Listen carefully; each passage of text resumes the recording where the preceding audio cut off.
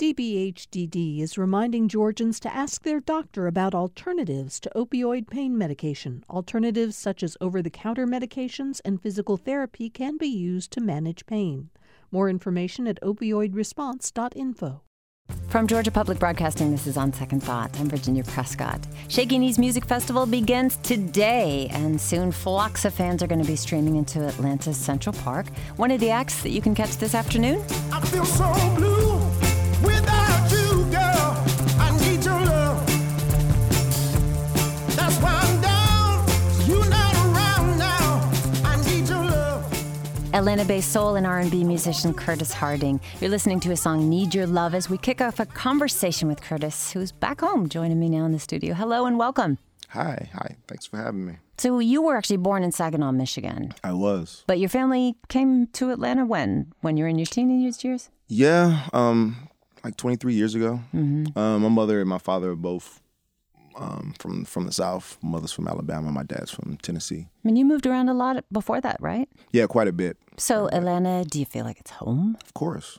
Yeah, I have a lot of family. My immediate family's here. My mom, my pops, and who are sisters. Your dad's a mechanic. Your mom, Dorothy Harding, was very involved in church and a traveling gospel singer. So you started performing with her at a pretty young age. What are some memories of that time? Do you remember like your first time on stage? I do not remember my first time on stage, which goes to show I was very young. I do have memories of singing with her on multiple occasions and with my sisters and family, other family members, and just people in the congregations across America in church. You've been singing in front of people for a really long time. Yeah, for a long time. Is it old hat to you, or does it still feel new and exciting when you're doing it? It is an old hat. I've been doing that for a long time. I've been wearing that hat for a while. So microphone always close to your mouth. Microphone check. That must be something, though. You know, the audience comes to those shows. They always want to hear the hits. So what is that like for you? You know, they want to hear Need Your Love again.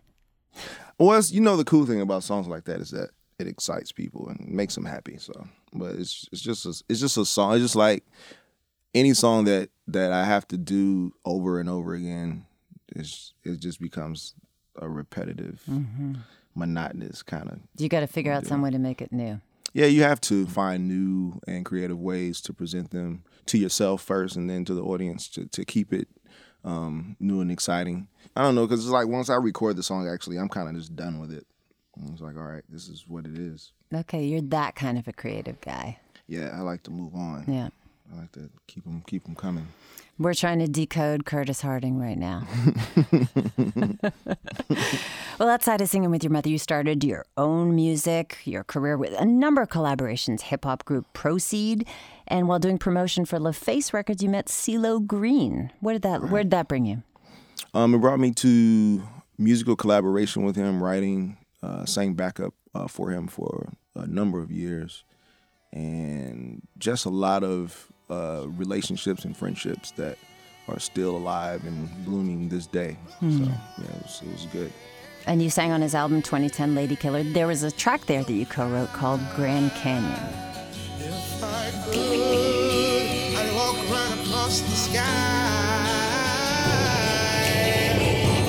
I see the woman for me on the other side of the Grand Canyon.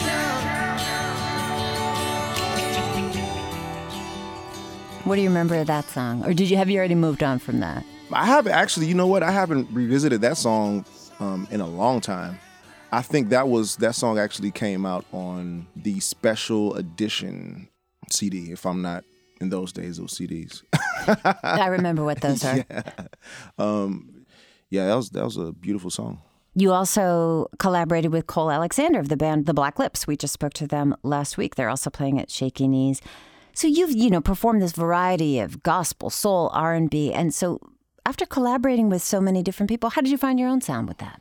You just kind of you take the good things from very selfishly from people that you work with, and you add them to your repertoire, and you keep it going in a positive fashion. You've called your own style of music slop and soul. What does that mean? Nothing and everything at the same time. All right, I need you to decode that for us. Well, at the time, I figured if I didn't call it something, somebody else would. So I was like, what can I call it? You know, like the Black Lips had Flower Punk and the Growlers had Beach Goth. I was like, all right, Sloppin' Soul sounds good. But Sloppin' Soul, I mean, those two together. Well, yeah, you know, soul is the foundation. And just slop is, to me, at the time I was and not a very good guitar player and still kind of just like getting my chops up. And, you know, it's like on the farm, slop is what you give the pigs. And it's a amalgamation of just like everything that's from the table and feed and whatever else that helps sustain the farm. And it flows and it's funky, it's runny.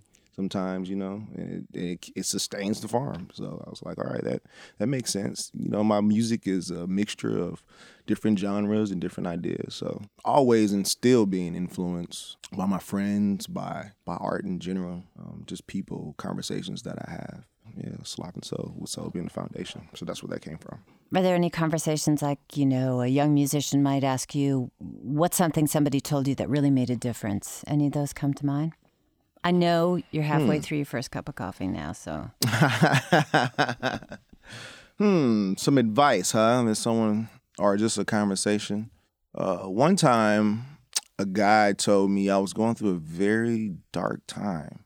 He was like, Curtis, you know, the darkness is fine. You will find you, always find you. Just seek out the light, you know? So that was something that always stuck with me. As far as just like, vocally, CeeLo told me one time, he was like, you know, you don't have to push it all the way with your vocal styles. You just have to like mean it. So sometimes you just do like a simple run, but the way he put it was like, in terms of like, you don't have to commit murder first time you go, you just do a simple assault and battery. And I was like, oh, okay, all right. I think that makes sense. Like, which means what he was saying is like, you don't have to be so, in singing, you do like a bunch of runs sometimes. It's like, oh, you go all over the map but sometimes you just have to just sing it to the point to where you mean what you say and then people would get it. So. Oh, that reminds me of, who was it? Art Blakey said that sometimes in the music it's the pauses. Yeah. Like you don't have to be throwing it at it all the time. You don't have to throw it out there all the time. So as long as you mean what you say, like I said, you don't technically have to be the best singer. You just have to like mean it. Sing it with feeling. Well, let's hear a little bit of you meaning it. This is from your 2014 album, Soul Power. This is Freedom. Wherever you go, there you are, smiling on you from afar. Tonight you're alone, you're begging that strong, you stay on your own, it won't be too long. That is Curtis Harding singing Freedom. That is from his 2014 album. Now he's here in Atlanta. He's going to be performing at Shaky Knees this afternoon at 2 o'clock. Really something to see. All right, so you don't push it all the time, but you do have a really broad vocal range, including a distinctive falsetto. Was that something that you naturally developed, singing with your mom, or did you ever, take lessons? No, I never took lessons. It was definitely something natural that just happened. I was like, oh, wow, I can do that. That's cool. So, it's just a thing that just happened. Don't know where it comes from. And you got to test it all out there, singing with your mom. So was she encouraging you on? Was she, I don't know, somebody that, I think oftentimes when you're with a parent, there's a whole different dynamic there. There's pride, there's joy. What was it for you and your mom, do you think? She encouraged me to sing in church. She didn't encourage me to do other stuff. That's the only thing she wanted me to do. But did she, there are the old stories of people's parents don't want them to get away from the church music. Of course not. No, she was adamant about me staying, just doing gospel music and doing what she wanted, or what she thought that, I should do.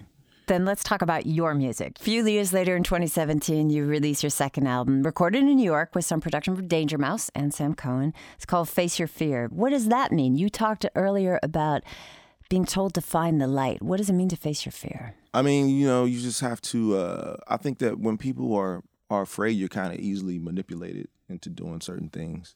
And if you face your fear, even small things, just like, fear of flying or something, then you leave yourself open to gain new experiences and possibly learn and meet people that you might have never even thought you would know.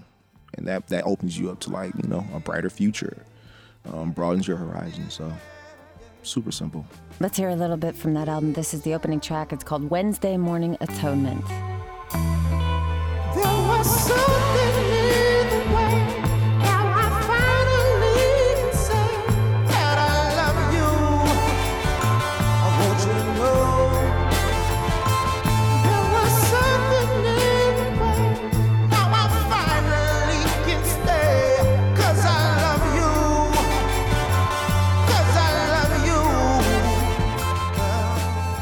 So this is a story we're hearing there of a father missing his children. What inspired this? Not recording for a long time. I was kind of on a hiatus, trying to figure out what I wanted to do next and who I want to work with. And I felt like I was neglecting music and just songwriting. So those were kind of your children in right. a way that Exactly. you were trying to grow. Exactly. So that's where that concept came from. But I mean, it kind of took on a deeper meaning once the song came to life, to fruition, and it can be translated into a song about a father who, like, literally has been missing his children. So, but for me, it's about music.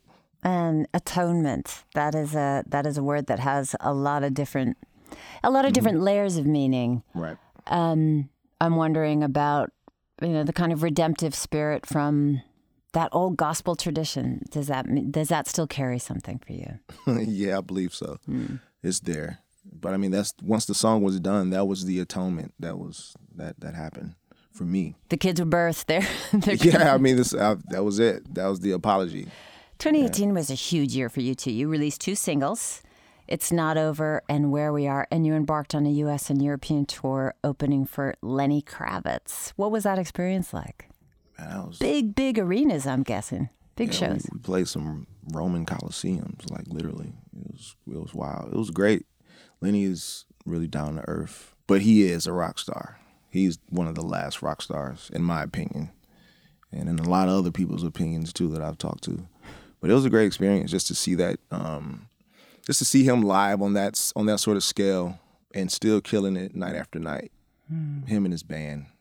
So Amazing. he's got to make friends with those songs over and over again too. Yeah, he does. But they find a way to do it. I think it's this. He definitely plays in a different arena, It's a different kind of vibe, and it's a great vibe, and it's one that I appreciate, and that I don't think is done anymore on that scale. We've lost a lot of people, like in the past 3 or 4 years, that knew how to do that night after night, because it wasn't just about. It's about the music always, but being able to put on a performance, it's something completely different than just getting up there and just playing a song.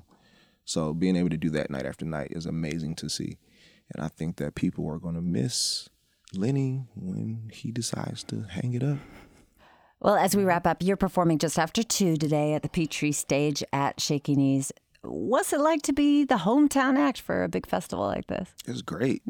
I get to lay on my sofa and roll up to the venue, to the park, and play some shows, then go back and lay on my sofa for a second at least. Well, thank you for pausing from all of that to talk with us today. Thank you for having me. It's been great. Curtis Harding, Atlanta-based soul R&B musician, let's say slop and soul musician, performing at Shaky Knees Music Festival today at 2 o'clock.